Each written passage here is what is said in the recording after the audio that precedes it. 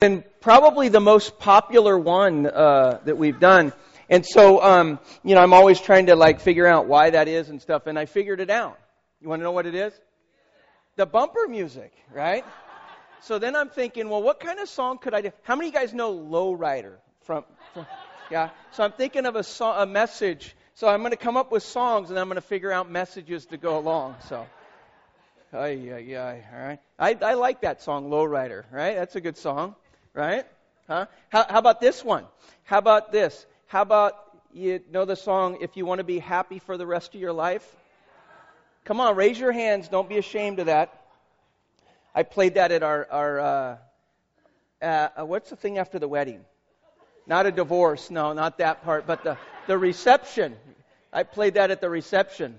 You want me to sing it? How many of you don't know that song? So it says, if you want to be happy for the rest of your life, don't make a pretty woman your wife. Take it from my personal point of view. Get an ugly woman to marry you.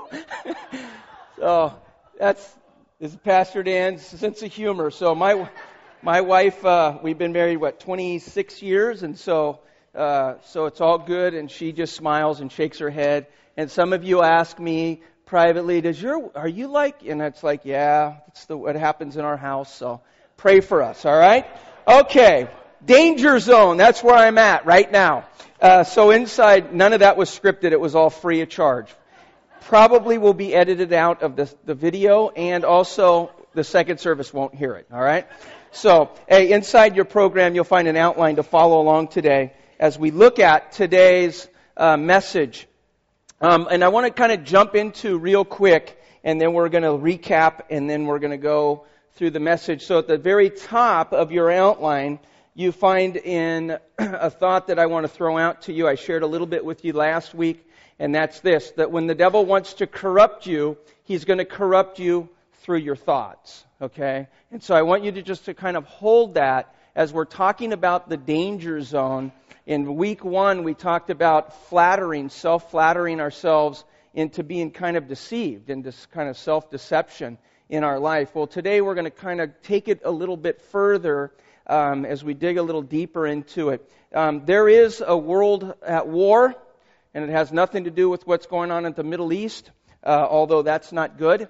There's a war that's taking place for the minds and the hearts of humans. And there's good and there's evil.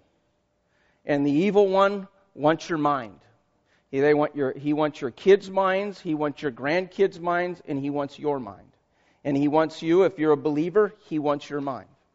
And we need to recognize that right on the front end of it.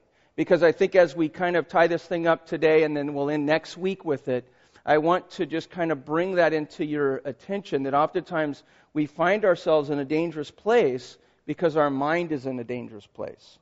And our mind has been, as Paul's going to say, has been led astray. Now, it doesn't have to do with your salvation. It has to do with your mind, that your mind has been led astray because the enemy wants your mind. Because if he can get into your mind and tweak the truth slightly, then he is ultimately going to get you into a bad situation, in a bad place. So, with that being said, let's recap real quickly of where we've been over the last several weeks. Oftentimes we enter into a dangerous place and we know it. There's signs that says danger, keep out, caution, slippery when wet. And when we go into those places, we recognize that, so we're cautious. We're a little bit concerned about what's taking place. Number 2, the longer that we live in the danger zone of self-deception, the more difficult it becomes to see. And I added a word in there in each of these because we're going to tie it into this message. And my prayer is that this truth will kind of wash over you and you'll see it for what it is. And that is the area of denial. So we get into this dangerous place, we don't see it. There's a denial that's taking place. We're denying the reality of where we're at. And then it goes on and it says, and we believe that it will not harm us. So the longer that I stay in the dangerous place, it's like I'm denying that I'm even in that dangerous place. And so that there's this idea that I'm in denial, but then there's doubt that begins to play in, and someone will come alongside of you and say, hey man, what you're doing isn't good, your attitude, your actions, if you keep saying and keep doing, I don't know how the marriage is going to work and the kids and all this stuff. Hey, you know what? I've been doing this my whole life. It's not a problem. Right? And so there's this idea that it's not going to harm us. There's doubt that's been planted. And then it goes on and it says, and the more that we're in that area of danger because of self-deceit, the more that we believe that we're right. And when someone comes alongside of us and says, you say you're a social drinker, but come on, man. I mean, every night they're dragging you to bed because you're all tore up. Oh, I can stop anytime I want. Right? There's this idea of deception that goes in, and then typically there's this big pushback that says, you're just trying to steal all my fun. You're a control freak. You need to get out of that 2,000-year-old book, and you need to get into the 21st century. You need to have your mind illuminated. You need to be inspired by the culture of the world, and you need to just get on with it, right? So, this is where the dangerous place that we often find ourselves in. 2 Corinthians, we're going to bounce around a couple different passages. 2 Corinthians chapter 11, let me give you a little background story and then we're going to jump into it. Paul is writing to the church. This isn't unbelievers, this is the church. He's writing to the church of believers. He feels that he is the spiritual father of them. He looks at the members, the fellowship of the church. He looks at them as his spiritual sons and daughters.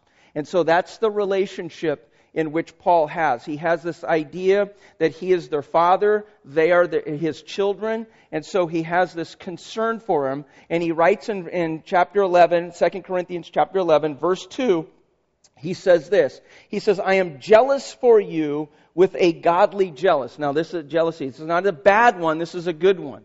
Okay? And you see in your outline, it means that he feels that he has been given a God-given responsibility to keep them, to guard them, to protect them, to preserve them.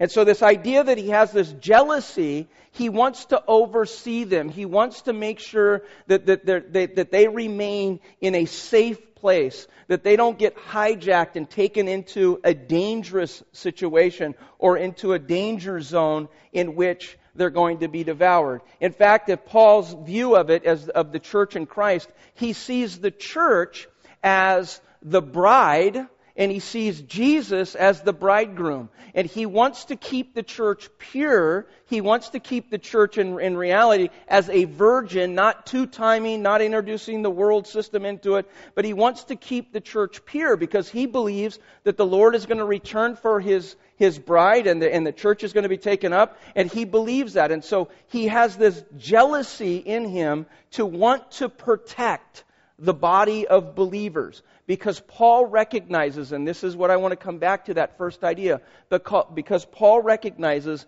that Satan is a corrupter. And he wants to corrupt you. And he wants to corrupt your family. And he's going to do it through your mind. He's going to get you to buy into stuff that you otherwise would push back. And I'll say this now and we'll get into it in a minute. It's not 100% wrong. It's just 99% right. And we don't see it. And we think, well, how could that be? I mean, it sounds so true. It sounds so right. In fact, and many will say, and it feels good. So how could it possibly be a problem? And Paul recognizes that how he's going to corrupt the church and how he's going to corrupt people is he's going to do it through their mind.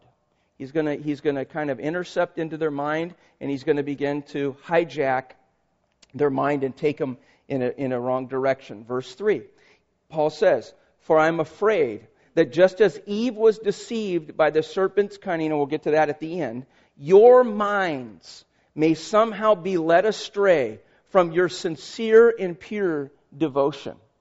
And this is where I want you to kind of camp out for a half a second and realize that as Paul's speaking, he's not speaking to like a fringe group.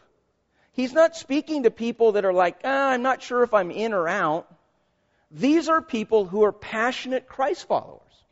These are people whose heart is completely sold into the kingdom and to the causes of Christ. In fact, he uses that word sincere, and it means to have it means more than a single-mindedness. It means to be fully hearted devoted. So as he speaks into the lives of these people, he recognizes that even the ones that are like the most committed has the potential of finding themselves in a dangerous place as the enemy comes in through the mind to kind of lead them astray and take them in a path in a wrong direction. Number one, in your outline, you tend to turn into what you think about. Do you agree with that? You tend to turn into what you think about. We looked at this verse before, Proverbs chapter 23, verse 7. For as he thinks in himself, so is he. Right? As he thinks within himself, so is he. Your thoughts are the father, pay attention, your thoughts are the father to your actions. You don't do anything without a thought. Your thoughts are the father of the actions. In human behaviorists, that they will say this, and I kind of just narrowed it down to 4 ideas real quickly, and you can just write this on the side. Here's what they understand about humanity. That what your mind attends to or thinks on, it considers. That's why when you sit in the living room and you want a bowl of ice cream, your mind is on it. And so you are considering it. Right? That how it works? They also recognize that what your mind isn't attended to or thinking on, it dismisses even though it may be true and good. Okay? So, let's take it with the food thing. Vegetables, vitamins. If your mind isn't thinking on that, you don't consider it because it's not there. So what your mind thinks on, you begin to consider. And the longer that you consider it, the more likely you will believe it. Okay? And when I say believe, doesn't mean like a heart conviction. It just means that you're getting ready to move into action. Okay? You're ready to get up and walk to the freezer and bust out the ice cream. Because your mind considered it. Okay? And now you begin to believe it. And then ultimately, the 4th step that they lay out is that what your mind considers, it believes, and the longer you believe it, the more likely you will do it. And this is why Paul says, as the Scripture says in the Old Testament, for as he thinks in his heart, so is he. And this is why Paul understood that if your mind was hijacked, ultimately it's going to lead into actions and behavior in your life. But I'm committed to Christ. And he's going to say, and that's the thing that you need to be concerned about. Because you have the potential as pure, devoted followers, sincere followers of Christ, you have the potential, all of us do, of being able to be led astray and heading in a wrong direction in your life. Verse 17, Ephesians 4. So I tell you this, and insist on it in the Lord, that you must no longer live as the Gentiles do. And basically what that means is, it's the idea that you shouldn't live with the values of the world. I said this at the very beginning of the series. We enter into a dangerous place when we allow the values of the world or where we accept or embrace the values of the world and we invite them into our life. If we allow the values of the world to determine what's right or wrong, you are going to be in a big mess. And so he says, don't live as the Gentiles. Don't invite the values of the world to come in and begin to live by those sets of values that the world has. And he says, in the futility of their thinking. Right? The world's values. And you look in your outline, the futility means emptiness. It means it means without having the right values. And he says, don't live that way. Don't allow your mind to go into that area. Embrace it, pull it in, and begin to live. Because the reality is, you are going to be living your life with the wrong set of values in your life. And it all starts because the enemy wants to corrupt your life, and he's going to do it through your mind. And he's going to get you to consider, to believe, and ultimately to act. Your thoughts are the father of your deeds. And he's going to get you and he's going to hijack you, and you're going to be heading off in that wrong direction. Verse 8 of Ephesians 4. They are darkened in their understanding and separated from the life of God because of their ignorance that is in them due to the hardening of their hearts. Now let's just kind of stop. So here's the way it plays out. I think on it. I believe it. I begin to do it. As my life draws farther away from the principles and the conviction of the Spirit of God, I become less sensitive to the Spirit of God speaking into me. And this is where it becomes incredibly dangerous, where you'll get somebody and they'll be right on the edge. And you'll say to them, hey man, if you don't back away, it's going to go bad on you. Oh, it's not a big deal. It's not going to harm me. Look, I'm going to jump on the edge right here, right here, right here. And they're going to get right to the edge, and they're going to live that way. And see, here's what Paul is saying. That prior to that, you would get to the edge, and there would be something in you that would say, be careful, caution, you're heading into a danger zone, and you would back up because you would sense that that's not a safe place to be. But because your mind is in a wrong place, and you have kind of pushed away, and your heart is hardened to the Spirit of God speaking into you, you're going to walk right up to the edge. And you're going to jump. And you're going to doubt. And you're going to deny it because you are deceived that you are in a danger place. And then when it gives way and you hit bottom, you know what you're going to scratch your head? You're going to scratch your head and go, why'd that happen?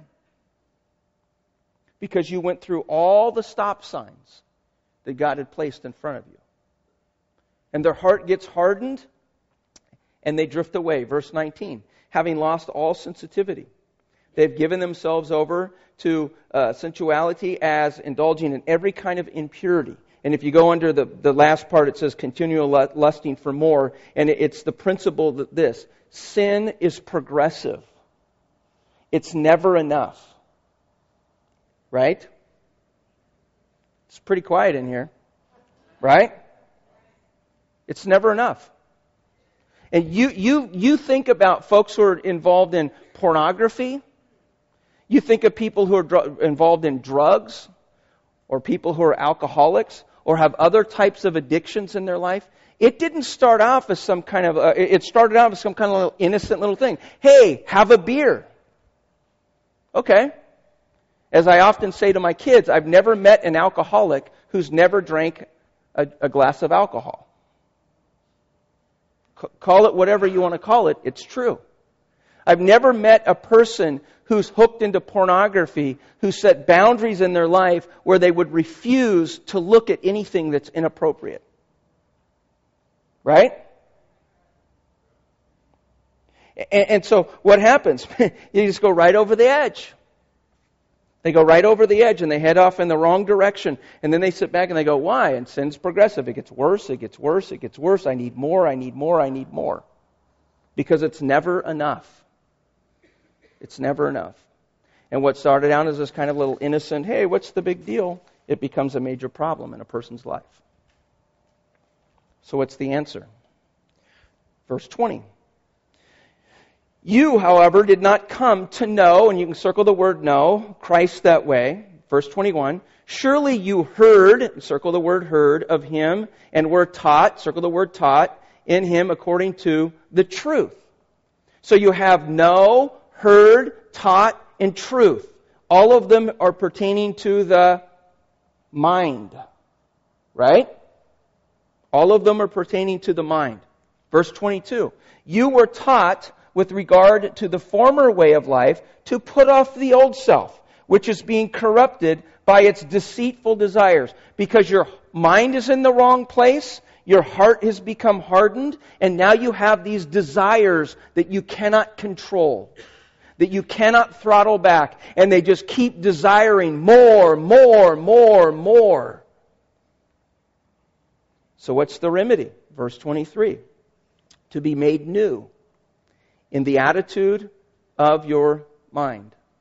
You take off the old, you put on the new. We looked at that in a whole series last year. And it's all in your mind. The important part of understanding that your mind takes you off, your heart gets hardened, and off the edge you go. And Paul is concerned as he's wanting to present the church as not a two-timer, but as a pure virgin to Christ. And he's concerned that those who are sincere in their faith are going to be led off in a wrong direction. Key truth in your outline, when God wants to change you, He's going to change you by the renewing of your mind. He's going to change you. Just as the enemy is going to corrupt you through the mind, Jesus is going to transform you through the mind. Okay? How does the Spirit of God speak to us? In our mind, right? How does He transform us? Through our mind. How does He calm us when we're nervous? Through our mind. How does He give us the power to overcome? In our mind. And it becomes important that we understand that that's how He works. Just as the enemy wants to hijack our mind, so he wants us to have our mind solely and completely on Him. Now back to 2 Corinthians chapter 11, verse 4. Number 2, in your outline. You must not listen to self-deception or Satan's lies. And here, let me just tell you this. They are one and the same. They are one and the same. So the deceptions of yourself are that you have bought into the lies of the enemy, and so they are one and the same. And so you need to recognize that. And this becomes so important in your life when you think of family members that are off in the wrong place, in the wrong direction, have wrong set of values, the wrong set of beliefs, and they're making horrible choices. Guess what you need to start praying for? Their mind to be enlightened to the truth. Right? And so self-deception and lies from Satan are the same. Verse 4. For if someone comes to you and preaches a Jesus other than the Jesus we preached, or we receive a different spirit from the one you received, or a different gospel from the one you accepted. So we have another Jesus, a different spirit, and a different gospel. They sound the same, don't they? But they're lies that the enemy brings into our life to get us off the track of where we need to go. And Paul says, listen, when these guys come in and there's a different set of values and there's a different Jesus and a different spirit and a different gospel, you need not to listen to the lies that the enemy is behind, because his desire is to hijack you. In fact, in verse 3, Paul begins to explain that to us. He says, but I am afraid that just as Eve was deceived by the serpent's cunning or deceptiveness. So we go back and we think about how was it in Genesis that Eve was deceived by the serpent? Well, let's take a look in your outline. Here it is, letter A. He's going to deceive you the same way that he deceived Eve. The very first one he's going to do is he's going to plant doubt into your mind. He's going to plant doubt into your mind. In Genesis chapter 3, verse 1, the serpent says to Eve, did God really say? And he's going to put a big question mark on the truth, isn't he? And you know what? When we're in the danger zone, you know what we say? We say, it's not going to harm us. There's doubt. That all the things that someone says and all the things that people have shared with you, it's like, it's not going to bother. You know, Dad, just relax, man. Just chill out. Get out of that 2,000-year-old book, get into the 21st century, and get along with it. And there's doubt that's been planted in them. Second one is denial. In verse 4, the serpent says to Eve, are you sure you're not going to die? Are you positive? You're not really in a dangerous place. It's not as bad as you're making it out to be. And so there's doubt, there's denial, and then the third one is deception. In verse 5. For God knows that when you eat of it, your eyes will be open, and you'll be like God, knowing good and evil. You know what we say when we're in the danger zone? I'm right and you're wrong. And we elevate our authority to be kind of like equal with God. And this is exactly what the serpent did to Eve. Now we sit here, and I had a chat with a friend of mine the other day, and we sit here today, right, a few thousand years after the fall in the Garden of Eden, and we sit here and we say, you know, is there any destruction because of sin? Is there? Are you kidding me? Is any of your bodies hurting right now? Does any of you have allergies? Are you wearing eyeglasses? Are you not able to eat food because it seems to stick around certain parts of your body? Okay. Yes. Are there broken marriages? Yes. Are there kids who are going off in the wrong direction? Yes. You want to know why? Because of sin. And what sounded so appealing to Eve ends in destruction in people's lives. And isn't it true, and if you know a person, or maybe it's you, isn't it true, you sit there and the person's in the danger zone, and you go to them and you try to speak truth into them, and they push back. And you go to them and you try to share stories with them, and they push back. It's never going to happen to me. I don't know what you're talking about. Get out of that old book. Get into the 21st century. We got drones that deliver pizzas now, Dad. Get over it. Right?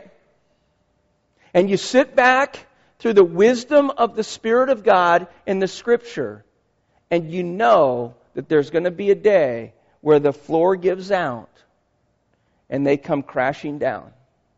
And then they wonder, what happened? Why did it happen? And it's so important for that truth to wash over us in our life that we recognize that when we're self-deceived, we've actually bought into the lie of Satan in our life. And he will go after you the three ways that he did in the Garden of Eden. He does not change his strategy. It is always the same.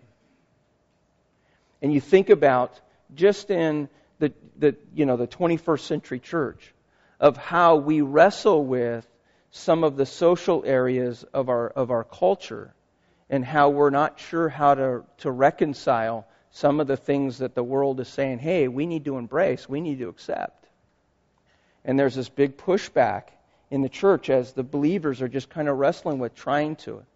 And let me just say this. God's Word is right. It's never changed. It will not change. Cultures will change. People will change. Tribes of people will change. The world will change. But God's Word is truth. And when you build your life on the truth, it will not be shaky ground. The world may come against you, but His truth will stand forever. And when we as the body of believers try to reconcile it, and it's confusing and it's difficult, I get that. But when we start doing that, you got to be very careful that you're not buying into 99% truth, 1% error. Because when you do, you bought in the whole lie across the board. Number 3. The third principle is this. You have to get out of the danger zone and wise up. Quit pretending. Back to verse 4, he talks about a different Jesus, a different Spirit, and a different gospel. You need to recognize that is a dangerous place to be. So here's some practical steps for you. Number 1, you've got to understand that your mind is a battlefield and the enemy wants to hijack it. You've got to understand that your children and your grandchildren and your spouse and your friends and your coworkers' minds are a battlefield and the enemy wants to hijack it. You need to be serious about that.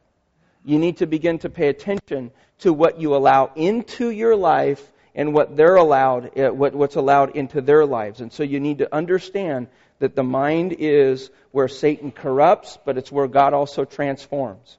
Number two, the second idea is this. You got to fill your mind with the Word of God. The only way that you're going to know error is by knowing the truth. It's the only way.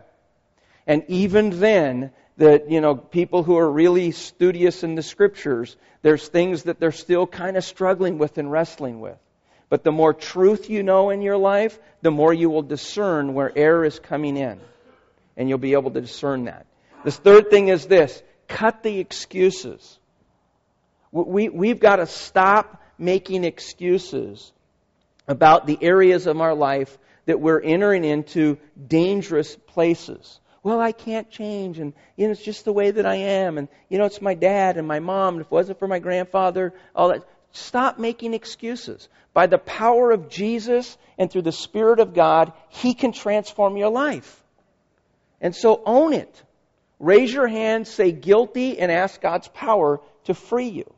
And stop making excuses. The fourth thing is cut ties. I hear, and this is, someone say, you need to speak this to the children. No, listen, I need to speak it to the adults. Right? Because we get around and we get into dangerous places, and then someone comes into our life that loves us, and it's like, dude, what are you doing? Well, I got this buddy at school, and all this other stuff. It's like, so are you going to ruin your life because you got some buddy, friend and college roommate and all this? Are you crazy? If they're keeping you in a dangerous place, get out of there. They're not your friend. With addicts, I would say this to them. Your best friend is your worst enemy. Right? Because you get addicts that say, oh, well, he's got my back. And no, he doesn't. He's giving you more dope. Get real. They're your worst enemy. Don't think that they're their best friend. Your best friend would lead you out of the danger zone. But misery loves company, right? Right? And then we got a Boston song right here. So here's another song. 1 Corinthians chapter 15, verse 33.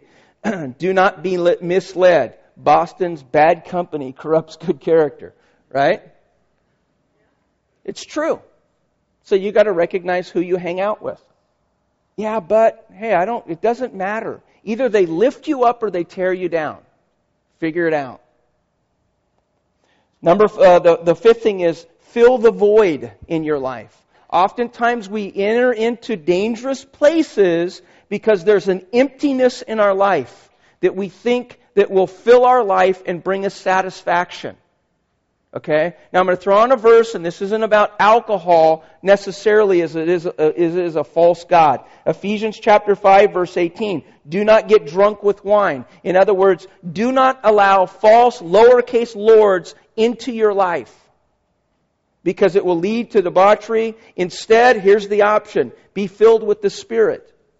So often in our life, there's a void in our life. We're in a dangerous place, and there's an emptiness. And so I got to drink it, I got to smoke it, I got to take it, I got to buy it, I got to have it in order to fill the void that's missing.